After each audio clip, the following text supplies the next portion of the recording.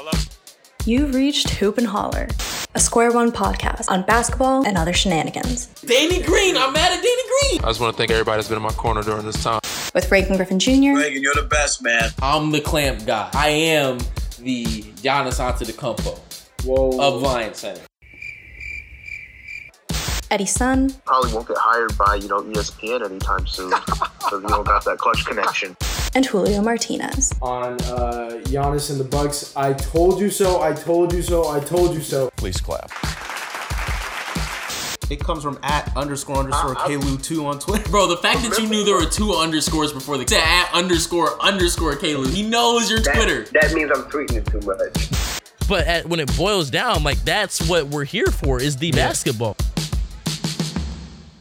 This is Hoop and Holler, a new voice in the hosting chair. I'm Eddie, This is joined, bullshit. as always, by Reagan Griffin and Julio Martinez. I pushed Reagan out just for an episode because I wanted to feel what it felt like to be back I want the hosting. power. Haven't been on mic number 1 in a year and a half? Probably a year and a half. But anyways, usually we tell about our socials going out of the show, but I think it makes more sense to just give you guys the usernames now. It's Hoop Holler Pod on Twitter and Instagram. And on TikTok, check us out there because it's TikTok, Hoop N Holler, Hoop with the letter N Holler. And yeah, that's our social. So let's get into our basketball material for today, starting with John Wall, who is, did he demand a trade or did Houston and him basically It's say a mutual agreed. agreement. They agreed that, to Houston wants to play younger guys and they just don't want to play John Wall. Do you think that John Wall wanted out of there? And Yeah. John Wall wants to play. He wants to play. Yeah. Okay. Because when people say mutual agreement, sometimes it's just, they want to save face. And No, but I feel like this one is actually a mutual agreement. Right. And I think if you're John Wall, right, you still feel like you got something in you to go and contribute to a team in a winning context. Well, by the words of Reagan Griffin Jr. and Eddie's son, he is an all-star caliber player. What did he average last year? 20-7. He's still not all-star in the West. Okay, no. maybe not in the West, but like that's a good play. That is not the attitude y'all had. John Wall comes He is to you not right now. He's like, I want to come be a Laker. Hell no. When I have Russell Westbrook, You bullshit. John Wall wants to come be a Laker. You say no.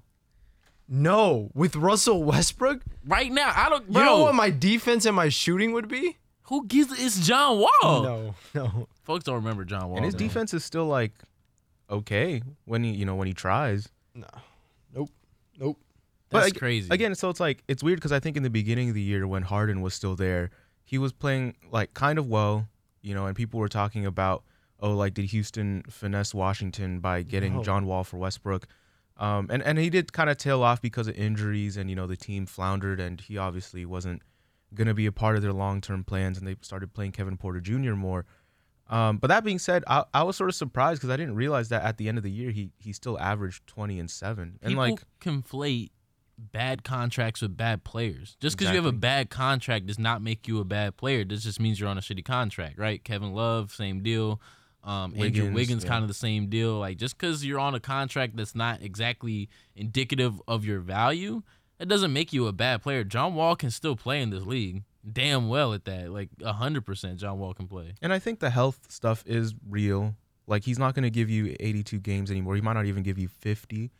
But, if a team kind of plans out what his regular season looks like, a contending team, 40, 50 games, not too many heavy minutes, and then gear him up for the playoffs, I still think he definitely has some juice in him. He showed that last year that he wasn't a done player. Mm-hmm. He still has something to him. So I'm actually curious whether a contender would actually be willing to reach out to him and want him on a deal, because part of it too is that a player like him is used to heavy usage, right? Playing the lead point guard role, and I don't know whether he's fit for that at this point in his career. But there's also a lot of contenders, and contenders always need players who can put pressure at the basket, players who can handle the ball, who can play, the one at a certain proficiency. So theoretically, a lot of contenders should be reaching out to him just because a player of his caliber, is rare. But it's also about, does he sort of fit what the team wants out of him? Sort of like the Dennis Schroeder question, are you okay with playing a smaller role, playing like a bench role? Right. If he wants to be a serious contributor to a championship level team, John Wall has to be the number 3 dude, and there's just no way around it. That's fine. You can't be the number 2, but he views himself as a number 1, number 2 guy. On what grounds does he view himself like that? When he was in Washington his whole career, you don't think he viewed himself as, all right, it's me and Bradley Beal, but I'm still top dog because I was drafted first and it's my team. I mean, I don't think at this stage in his career, with John Wall's value clearly isn't like he's not making All-Star games. He's not like I don't think John Wall is that like detached from his reality to think that he's gonna pull up to the Clippers per se and think that he's gonna be top dog over Paul George and Kawhi Leonard. Exactly. So this brings me to my next point. That's why some people have thrown out teams like let's say Philly and the Clippers. The reason why the Clippers would be a far better fit is because in Philly, what would he view himself as? Ain't no way he thinks he's better than Joel Embiid. He's as a number 2 guy. Yeah. As we're co-superstars and we're leading our team like that. That's not you. I think that's not you. I mean, okay. There's no way for me to dictate what he thinks of himself as, but in Philly, I think that's a damn good spot for him because you get somebody who can handle the rock, you can run the pick and roll. It's a good fit from a basketball standpoint, but from I don't want to say chemistry because obviously I haven't seen it yet, but it just feels like there would be lack of leadership in the locker room, and he would view himself as bigger than what he is. So that's why going to the Clippers, damn sure you're not better than Paul George, and for sure not better than Kawhi. Viewing yourself as a number 3 guy, and he's a good passer, more than what people give him credit for. He would rightfully view himself as a number 3 guy, which I think would be a great fit. I mean, even at his best, right? I think at his best, John Wall was way better of a court general than he was of a scorer, right? He would score in pockets and he made some damn good scoring plays, but this was a guy that's putting up like 11 assists a game. League leader in assists. League leader in assists. Like, I don't think he even views himself as somebody like, I got to get my 20, 25 shots up a game. Like, I think he's somebody who would much rather, facilitate and then in pockets go get his buckets. All I'm saying is that when you spend the majority, all of your career in a place where you're the number 1 guy and you get compensated for it at a max contract, I mean, like you're gonna keep playing the way that you play.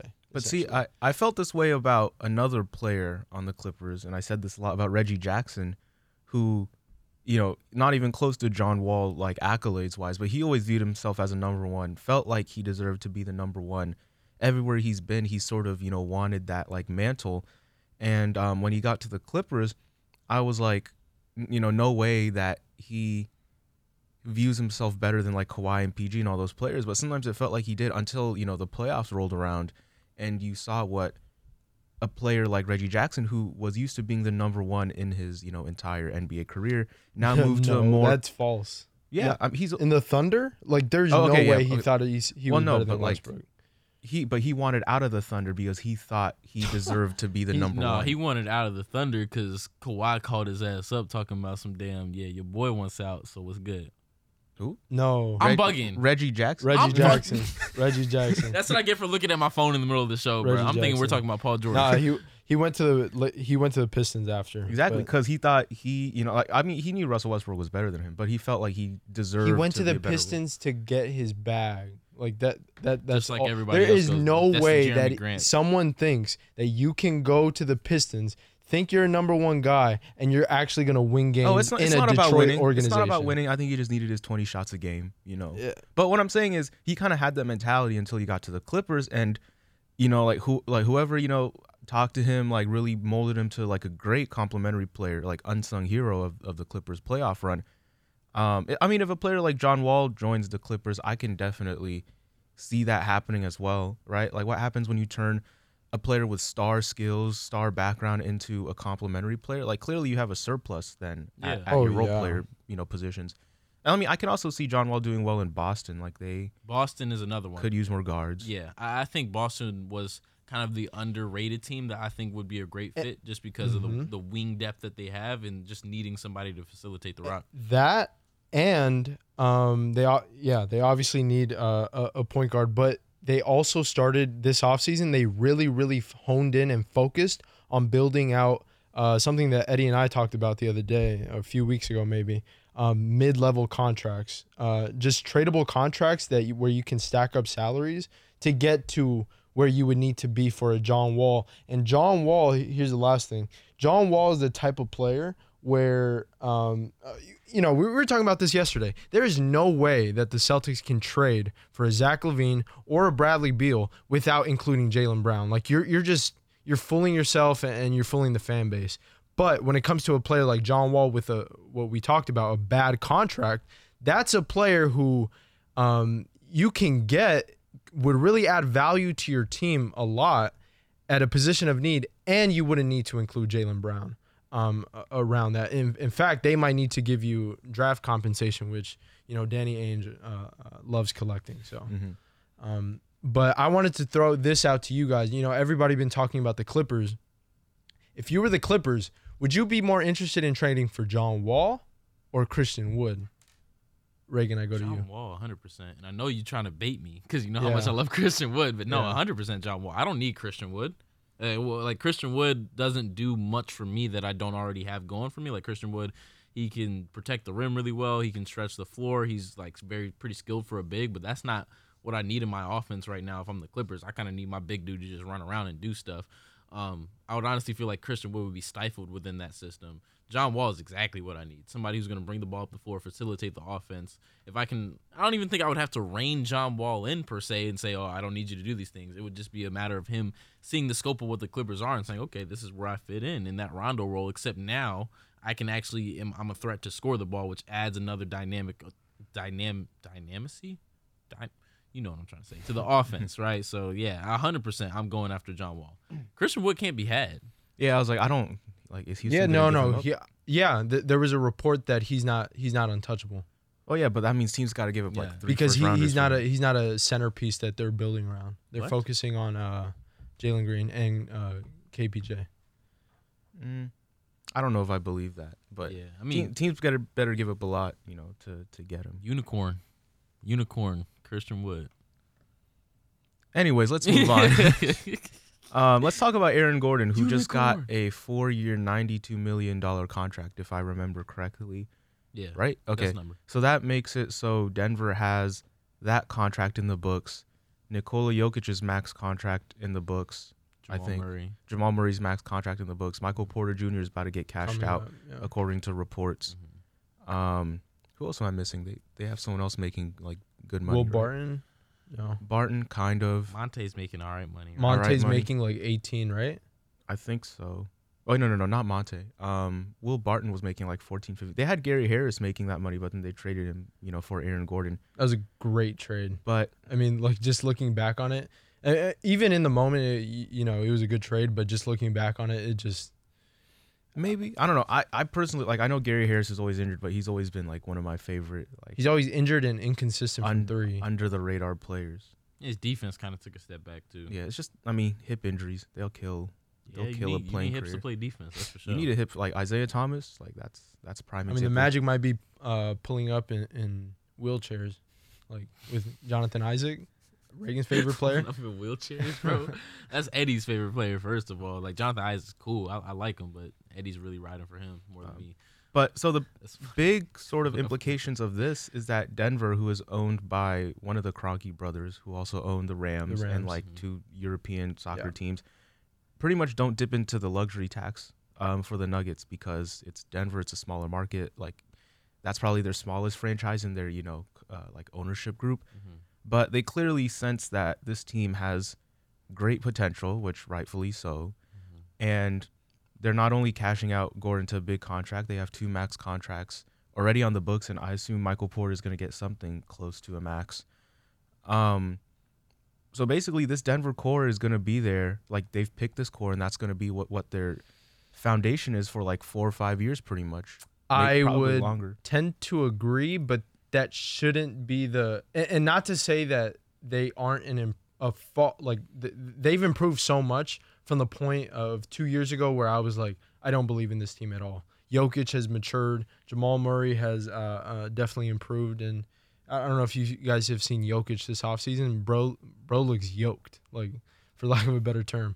But you know what's gonna happen? He's gonna play horribly, gain weight, and play better. Stop. But anyways, should this be the trajectory that they want to move forward in? And obviously, you always want to. It's ideal to move forward with your young core and keep the guys that you draft, obviously, if they work out. And not to say that Michael Porter Jr. hasn't worked out, but why not pawn him off to get a superstar? There's always going to be a superstar that's going to make themselves available. You don't know when, you don't know who, but when that moment comes, why not do it? But that's the whole point of re-signing him, right? To get a salary up, right? Yeah, and then like he'll be a tradable piece because he's still young. That's what I'm saying. So would you guys opt for that route, or do what you said and go with Dame? Dame, yes. Bradley Beal, Zach LaVine caliber. Yes. Yeah, all three. Yes. I'm very surprised you guys. I love Michael Porter Jr., but those are like all-star, like some of the top 10 scorers in the game. And obviously, it's not just Michael Porter Jr. It got to come Michael Porter Jr., draft picks, and maybe another. They can have Facundo too. Campazzo. No, I mean, if it's that caliber of player, of course I would cough up Michael Porter Jr. for him. Michael Porter Jr., Aaron Gordon, and a few draft picks. Hey. Maybe for Dame. I don't know if I would do that for LaVine. I don't know if I would do that for Bradley Beal. Because that's a lot. What say you, Eddie? Because that's what they would ask for. I think the whole point is that now Denver has options, right? Because what if they win the chip with the team that is, basically currently constructed in 2 years? Only way they do that is if someone gets hurt. I mean, that's kind of the question that I want to pose to you all. Okay, because Nikola Jokic is 26, Aaron Gordon's 26, Michael Porter's 23, Jamal Murray's 24. That's a great just same group of age guys. Right. Are they who they are and that's it? Or do we see these four players taking more strides in their game to where they would become even more competitive in the West than they currently are? I mean, I can see that, but there's no way, unless somebody gets hurt, that they're going to be... Well, if all four of these players get better than they currently are, of course they would be able to compete with some of the better teams in the West as do start to age out. That's the thing. People in the West are getting older. Steph is getting older. Bron is, already getting older. He's already old. Yeah, Kawhi and PG are not getting any younger. Who else is a top contender in the West? Dame is getting older, or he might not Chris even Paul. be there anymore. Yeah, Chris. They're already better than the Trailblazers. If you're the Nuggets, there's only 3 teams in the West that you can make the argument for. That's okay. They might have us, which is the Warriors, the Lakers, and the Clippers. Exactly. So the window for them, I think, is already there. And we kind of did this with the Milwaukee Bucks, where we're like, oh, they can't really win unless they get a superstar. And I know they got Drew, with not really a superstar, but winning is definitely very much a possibility for them with this team. I think in the next couple. Why aren't the Bucks favorite this year? Because the Brooklyn Nets. Things can break. That's what I'm saying. Things can break right for you, but it has to take that. But I'm not talking about. But that's what I'm talking about projecting though. You know what I'm saying? Down the line, maybe, okay, sure, this next upcoming season, maybe the Nuggets aren't the team that's going to be coming out of the West, right? Probably not. But when Nikola Jokic is 28-29, when Aaron Gordon is 28-29, when Jamal Murray's 27, when Michael Porter's 27, that's when their window is. And that's when those players can have built upon the skills that they already have and really be a team that, 4 years down the line, what's Bron going to be? Hopefully retired for his sake, right? For his sake. Movie producer. Right, exactly. 4 years down the line, what's Kawhi up to? What's Paul George up to? That's when your window is if you're the Nuggets, and you can really capitalize on that. And damn, I just lost my train of thought. Tough. But, damn, I knew I had. Oh, I was just going to say that, things have to almost, break. Everything always involves a little bit of luck, right? Milwaukee obviously needed Harden and Kyrie to get hurt probably to win the championship. But does it do we really diminish it, or do we just accept it? Toronto, needed KD and Klay to get. It's that's just part of it. And for Denver, it's maybe they might need some luck to win a championship. But I don't think that means that what they've built so far is not enough. That you have to build something that is foolproof, luck proof to win. That should be the goal, though. But the thing is, you can only do that if you have KD, Kyrie, Harden. If you have Steph, KD, Klay, Draymond. It's I don't know why we're talking about this team in the context of that they would need that much luck to win 3 years from now. And no, I believe that too. I was also gonna say that in terms of like we talk a lot about like team with a lot of potential, teams with a lot of current star power, but Denver is a team to me that like is right in the middle there. When you talk about a team that is best built for short-term future success and long-term, yeah. Oh, I mean, because no one can really project long-term. Like, let's say someone gets injured, who wants out in a trade, whatever. But just short-term success for like 3 to 5 years, like that's short-term to me.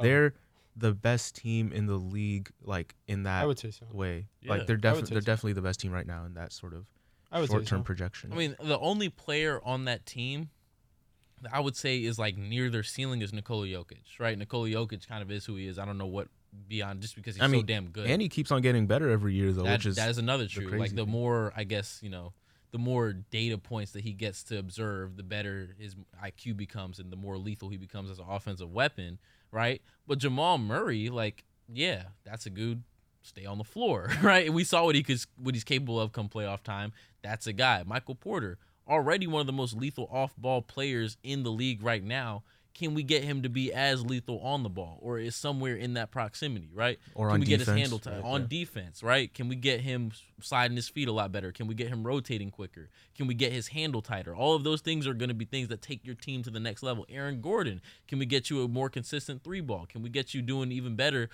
with your secondary decision making, right? Those are things that like.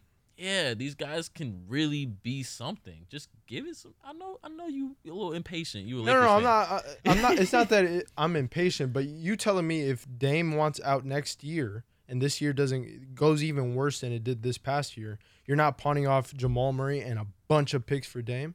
Well, if it's just Jamal Murray and 3 picks, I think it would be that Jamal Murray and Will Barton and I don't know some other throwing player. because that's like a pretty even trade, and like I guess you lose like the youth, but now you're like You got Dame. that's competing for And championships. then right from now. there you can pawn off MPJ and Aaron Gordon for a wing. This You dude's telling playing me 2K my GM, bro? I swear to God, I I swear, don't bro. care, but that should be the mentality. You got to go Get all in. assets and you flip them. I bro. don't. I really like when it comes to future. Like, yeah. I mean, you guys know my thought on this. I mean, how long don't- have we been having these conversations? Okay, just like I guess here's the dichotomous approach here. Just like there's no guarantee that these guys get better. I know you always like I don't really like young cores because there's no guarantee that there's gonna get better. How long have we been waiting for Bradley Beal to say I want out of Washington? It'll happen. How long have we been waiting for? I just like you could tell me that'll happen. I could tell you Michael Porter Jr. is gonna take an elevation to the game where he's an all-star caliber Perfect. player. Because then you'll be worth more. Perfect. You just my point is that a superstar in the NBA always asks out, and you have to be ready to just go all in. That's fair. I don't think you're wrong, but I'm also thinking about the perspective that this is Denver, and like they're not a small market. They've had stars like Melo on their team, but they're not an A-list city. They're not a big star franchise. Yeah. And they have 4 players right now, in Jokic, Murray, MPJ, and Gordon that really fit the mold of the sort of I think people that would want to be in Denver and the sort of players that fans would really attach Don't tell me themselves to. MPJ. Except for MPJ, I was gonna say MPJ is the only one. Hollywood. MPJ Don't might tell be the me. one that like wants out. Yeah. But what they're building right now is to me like extremely sustainable because unless something really goes awry, it feels like there's already so much love built between, maybe not MPJ, but the other players. Like Aaron Gordon loved it from day one. Like between the players, the city, the fan base, and I know winning championships is king, right? In the Julio philosophy, but Should it's be in like every philosophy. but the sustained like success is also really That is not important better than winning championships. for that franchise. Like they need a chip. They need a chip for sure. I'm not gonna go Boston level and say you need 2 in 7 years. Yeah, one But- chip in 10 years is far better than competing. I'm and saying exiting they the second, definitely need third a round. they definitely need a chip, but a chip and sustained success would be marvelous in terms of the what they want out of this kind of core. And I think another thing too, and this is more of a callback to the way the old NBA used to work, right back in the 90s, right? I think it's perfectly fine to be that team that year in and Milwaukee did it, right? Year in and year out, it's like, dang, they're right there on the cusp. We don't know if they're gonna make it this year. And then one of the years it happens to break your way and it feels really fucking good for the franchise. I think that's the type of franchise that Denver could be. Not every team is gonna be a dynasty where year in and year out, that's the team that's winning the championship, But Denver, like you said, yeah, it's not that big of a market. How many players are gonna demand and trade and say Denver's where I want to go? It's fucking Denver. Like you saw with Ben Simmons. I want to go to one of the 3 California teams not named Sacramento, right? Like it's like that's what it's gonna be. I want to go to the Knicks. I want to go to the Lakers. I want to go to the Clippers. No one's gonna want to pull up to Denver. So even if you do take the leap and you trade one of your guys, you then run the risk of not having him there long term. So I think the better play is to keep all your core there, like trust in your player development staff, which they should because they've done a hell of a job thus far, and run with it. Yeah. They got good players. And I really commend them for being patient too, which I know is also anti-Julio philosophy. Patience. Because they could have easily, I think, said, let me ship Jamal Murray around and Michael Porter around like 2 years ago, a year ago, and ended up with the star now and said, it was, whatever X star player and Jokic, and that's our core. And the prospects would be sort of similar. Like the winning is not guaranteed for them. And now you sort of have the team outlook of maybe the star won't stay around and sign the next contract, and you're just left with Jokic and whatever else is around him. But now because you were patient, like you traded for a guy like Aaron Gordon, who, is not a star, but, a sort of player that is pretty good and wants to stay around in Denver. And now you have a 4-player core that at least has like a 4 or 5 year outlook. And then now you have options, right? If you want to go get stars after that, you still have something to build off of. If this is the core you believe in and you want to ride with them for, 5 years, then you can do that as well. But, their patience, I think, also really paid off. Like you can't always jump the gun also, right? To go get that star player when the foundation is not there. But now the foundation is there and they built it out very nicely. There you go. What, Julio? What? You just got to be ready. What time is it? Does that watch work? No, it doesn't. So.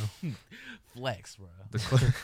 The clock says go get superstars. It's time to trade Michael Porter. That's what time it is. Yeah.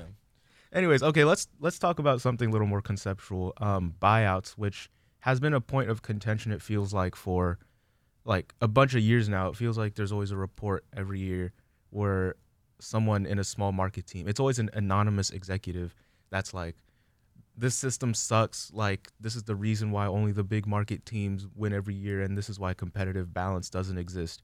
And I think it's a fair question, right? Like the buyout system, because we don't really see other leagues do this in football. Well, in football, like markets isn't really like a thing. Yeah. Right. And then in baseball, like players get released, but you kind of just have to be trash if you're released. But in basketball, you see players that are, like pretty good.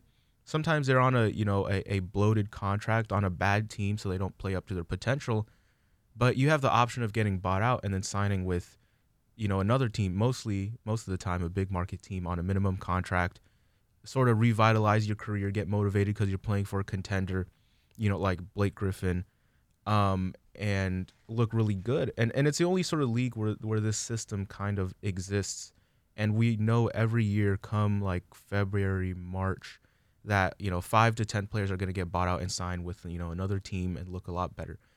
So I guess the question is, right, like, is this a problem? Because it is not good for competitive balance when the Brooklyn Nets already has the 3-headed monster and they can still sign like 5 good players on the buyout market. Here's my thing.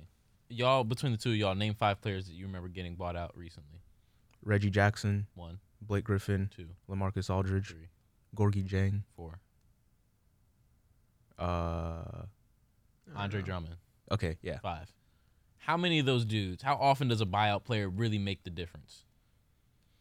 I mean, Blake Griffin made a difference, but maybe not the difference. Like, okay, is that his fault? Andre Drummond made a difference. Oh, he sure damn did. Yeah, we sure damn did. He made a literal difference, like subtraction really difference. Yeah. But point being, like, the improvements that teams make based on the buyout market, I feel like get way overblown by the media, by the fan bases, I guess by these anonymous executives and scouts who really love to talk but don't really want to put their face on stuff for God knows why. Since you have so many opinions, you can say them out loud with your face on it, but whatever. That's neither here nor there. Point being, the buyout market is not the difference between championships and no championships. Buyout players are not the difference between championships and no championships. It's great for graphics. It's great to put like LaMarcus Aldridge's face next to it. It's like, oh, look, that was 50 All-Star games between all the, like, it's great for all that. But it's like, okay, if we're unpacking the game, it's really not making that much of a difference to be like, this is the difference between championships and no championships. It's not fair to the small market teams. If you got LaMarcus Aldridge, it's not like you was going to win a championship because of it. And it's not like the Nets or the Lakers were going to win a championship because of the buyout players they get. So there's a reason why players are getting bought out. They're not. You're saying the buyout market is only feeding the Bleacher Report graphic And industrial look, complex. It's like shit, bro. It's not that deep. Look.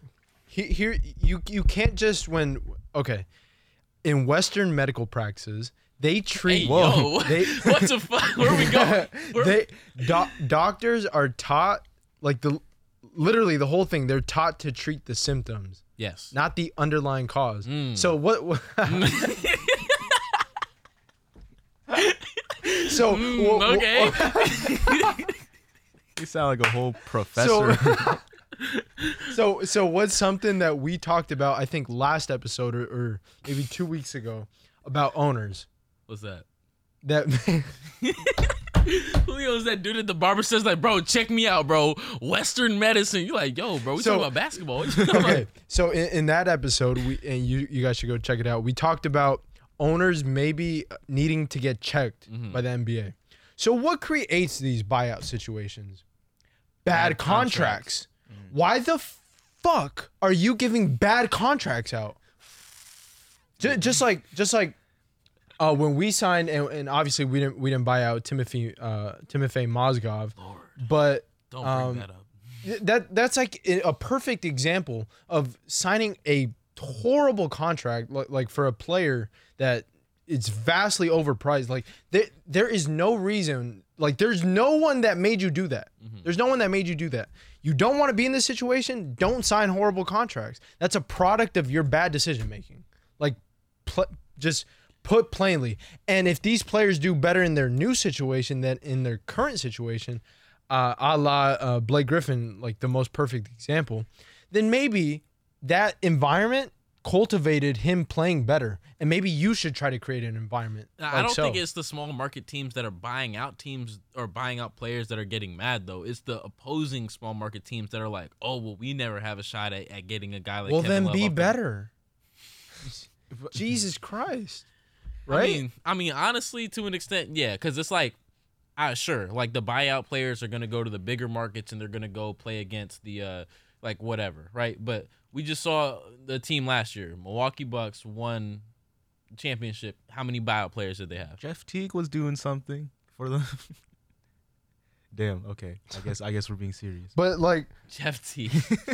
if you don't want buyout situations to occur, don't Brandon sign. Jennings can have Jeff Teague's minutes. He could have took Jeff Teague's jersey off of him, put Brandon Jennings in that jersey, got minutes and played better, bro. It's just so simple. If you don't want buyouts to occur, don't sign guys to bad contracts. Okay, but like to your point, big market teams also sign terrible contracts, right? But they can get away with it.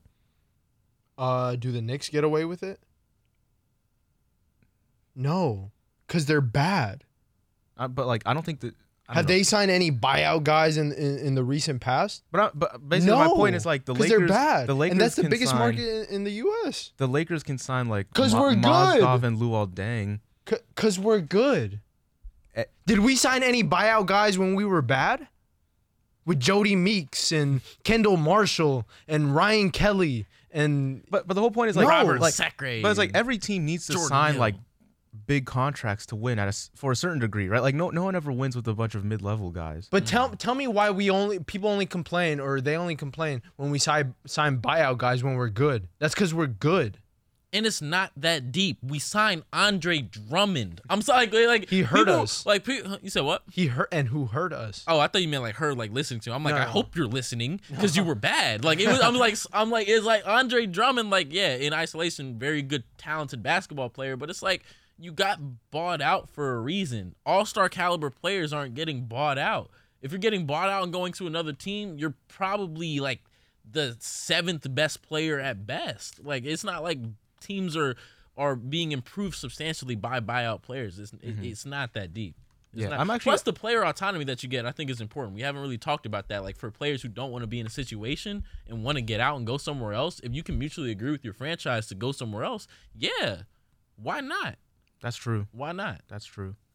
I was just trying to think about like going back year by year per championship team, whether there was like a crucial buyout player because like the Lakers in 2020, I don't think. Markieff.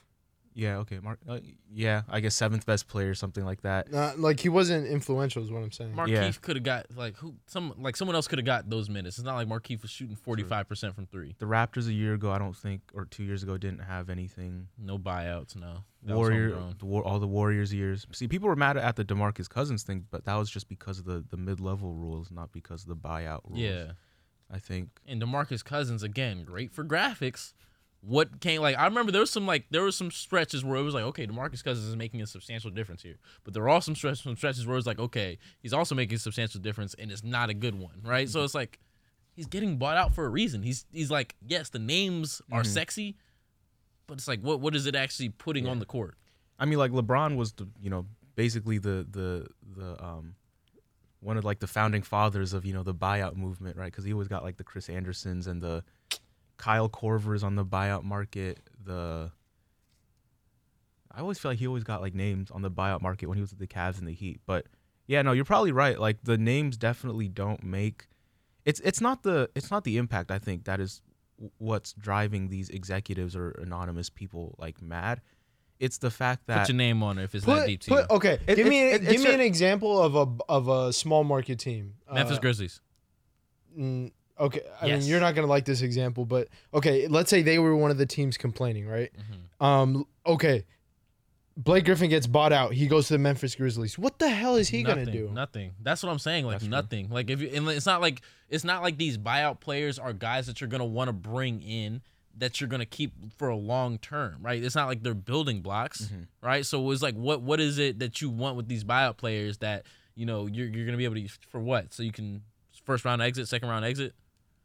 Yeah, I mean, of course, there's a rare opportunity where, again, like a guy like Reggie Jackson, like turns into someone who becomes like very. But what would Reggie Jackson have done outside of that Clippers context? You're right. Like, so not, it's like not a ton. But so again, like I think the complaints, and I'm not like trying to devil's advocate this. I'm just saying like the complaining is nothing concrete, which is a sort of criticism in a way. Like they're just complaining to sort of like shake their fist at the amorphous nothing, right? But it's like.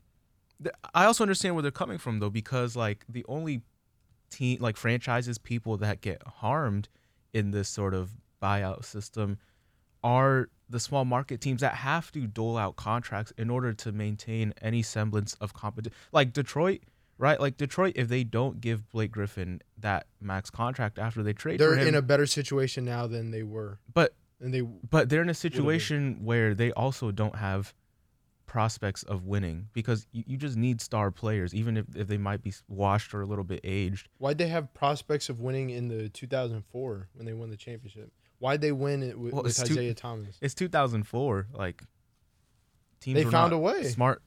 Teams did not know how to. No, they won in 2004 because somebody threw a beer at Ron Artest. Let's get into it. That was a really good documentary. Yeah, that was a great documentary. But at the end of the day, there's buyout players every single year. Tell me why they only came to the Lakers when we were good, not when we had Kendall Marshall. But that means we're good. But when small market teams are good, like give me an example. Like Denver, let's say the last couple years. You going to Denver? You going to Brooklyn?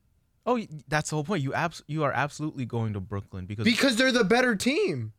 Yeah. Thank you. So if Denver was the better team, so we all agree. I'm saying I think what Eddie's driving at is like, if all things are equal, and Team A has a 60% chance of winning a championship, Team B has a 60% chance of winning a championship, but one's in Brooklyn and the other one's in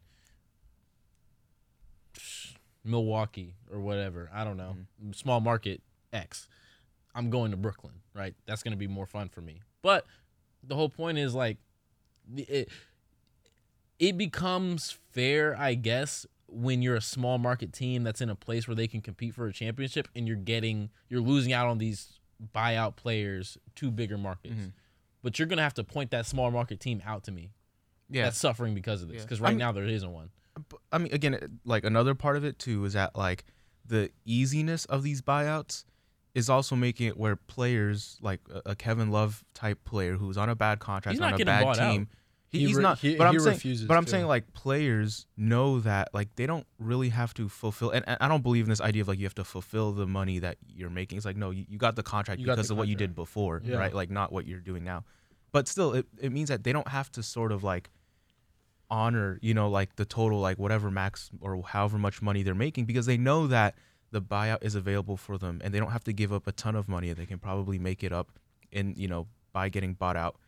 And just like basically like they don't have to put effort into fulfilling the contract that they have, so they can play shitty, get bought out, and then go to Brooklyn. In the same better. vein that the players are, I guess, in theory, have an obligation to fulfill the contract that they sign. The agreement with the ownership as well is to put the players in a position where it's like, okay, I signed this contract with your team under the pretenses, not just for the money, but I also want to be in a good working environment. I also want to be in a situation where I can compete, right? If the Cleveland Cavaliers still had LeBron James and Kyrie Irving to this day, is Kevin Love as bad as he is currently? No. Mm-hmm. If Blake Griffin was, if by some stroke of God's grace, Kevin Durant and Kyrie Irving and James Harden decided to go to Detroit instead of Brooklyn, Blake Griffin would be playing with just the same amount of effort as he is when he's in Brooklyn, right? Mm-hmm. Part of the reason why these players aren't, like, I guess, giving 110 is because, like, I'm looking around me and I see bumps. Why am I going to go give out 110 every night if it's like, for what? The only way that this can be quote unquote rectified or fixed to help small market teams that are actually competitive, because again, from my perspective, it's more of a, do I have a chance to win more than it is big market versus small market. So the only way that I feel like you can maybe rectify it is by saying, hey, each and every team in the NBA, you only get one buyout spot per year.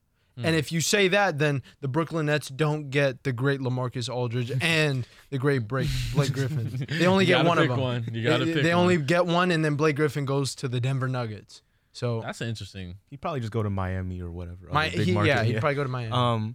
I mean, I'll just make one last point. Is that like in the NBA, unlike other sports leagues, there's so many like rules in place, right? The salary cap rules and whatever, to make it so that they can try to maintain some sort of competitive balance, have salary caps, have salary slots, trade rules, trade exceptions, all this sort of stuff that, like, even though it doesn't really work because you still get big market teams running the whole thing, like, even then, the buyout rules are sort of like a loophole, I think, and that's how I'm sure these executives sort of see it, is that, like, there's, like, hundreds and hundreds and hundreds of rules, but when it comes to buyouts, players can just basically, like, get out and then sign with whatever team they want. And it feels like, but in that same vein, the player has to give up money. Like, that's just true. I'm just saying, like, that's also another part of it. Like, with how regulated the NBA salary stuff is, buyouts may feel like, sort of like the most like Wild West part of it. Yeah. Maybe that's what's making where I feel like it might be hurting the teams, but then again, I go back to my argument that you didn't need to trade for this player or sign this player to a big contract.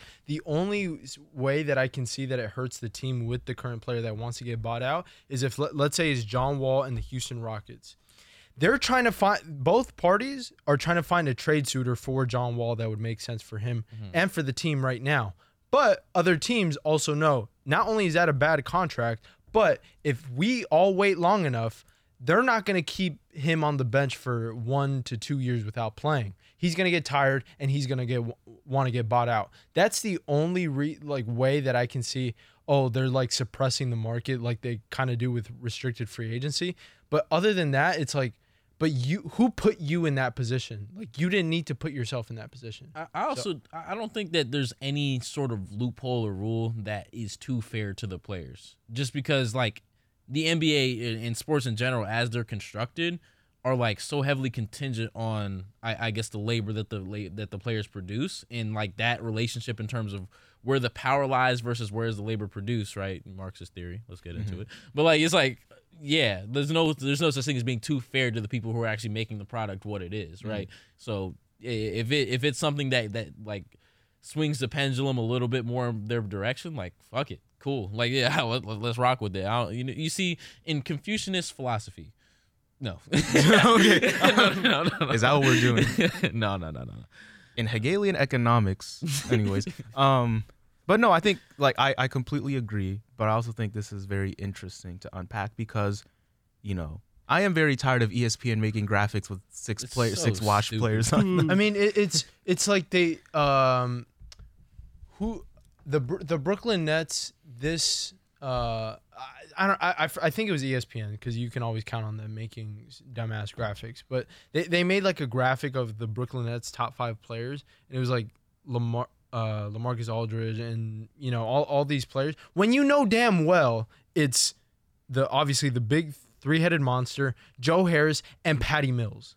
Patty Mills is up there, and Bruce, like maybe Bruce Brown too. Yeah, stop shoving aside Patty Mills and actual contributors for big names like DeAndre Jordan like that. But those are all like ESPN freaking interns that don't know shit about basketball. And it's like I think to Reagan's point, obviously these names mean much bigger than their actual contributions on the court. And that's where the whole media kind of just craziness. Let's educate. Let's lose it. Like it's low hanging fruit. And the really shitty part about it, Julio, is like, yes, there's some people making those graphics that don't know, but there's also some people making those graphics that do know and still make the graphics just knowing that that's the lowest common denominator of basketball fan that's gonna feed on it and like it and share it and do it. Like, yeah, sure, get your money, but whatever. Like that's it's just silly. It's silly. It's silly because it's like you're just reinforcing and perpetuating the idea that LaMarcus Aldridge is some all-star caliber player that's going to pay these dividends for the Brooklyn Nets, which he's going to be solid. Like, it's not like he sucks. I don't even know what he's going to do, honestly. I mean, it's just like it's making me think of like Nikias when it was like, no, we saw you. We saw you. You can't do like so I can drop and switch. pick and rub it. It's like, no, there's tape. That was funny. Shout out to guys. But it's like, yeah, it's like it's not going to be that deep. Like it's like chill out, bro. Chill out. I hope Omar at ESPN's hearing this. We want more Bruce Brown center graphics. Go back to House of Highlights. That's when he was doing his best work, if you ask me.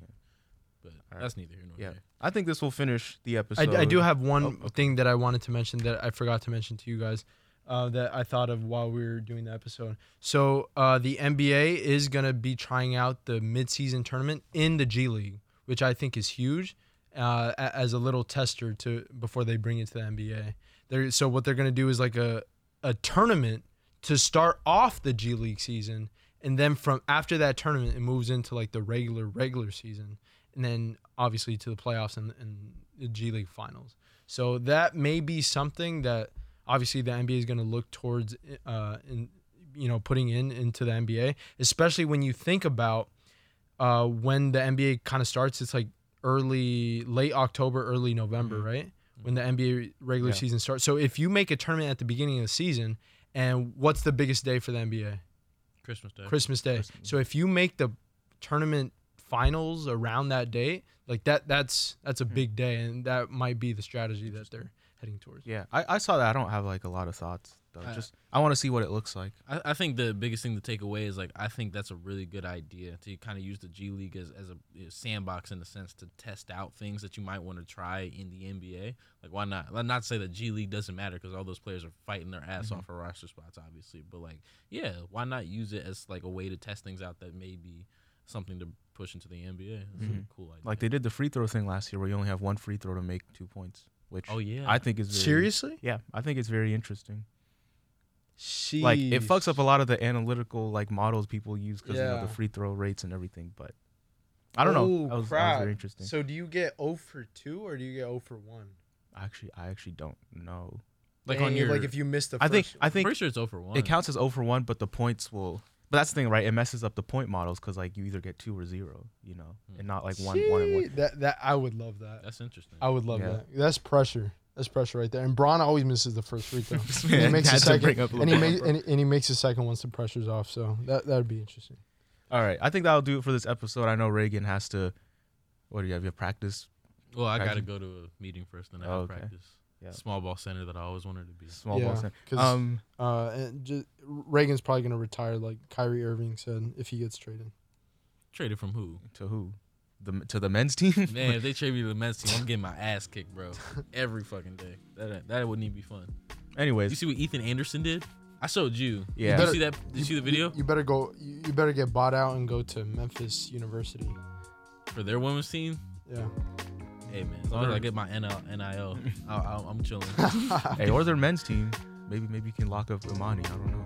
Yeah, I got plans for Imani, for sure. All right, that'll do it for this episode. Thank you, everybody, for tuning in. As stated at the beginning of the show, if you guys listen this far, follow us on Instagram and Twitter at HoopHollerPod, and on TikTok, check out our videos there at HoopNHoller. Thanks, Julio and Reagan, for this episode. It's been a pleasure hosting, and we will see you next time.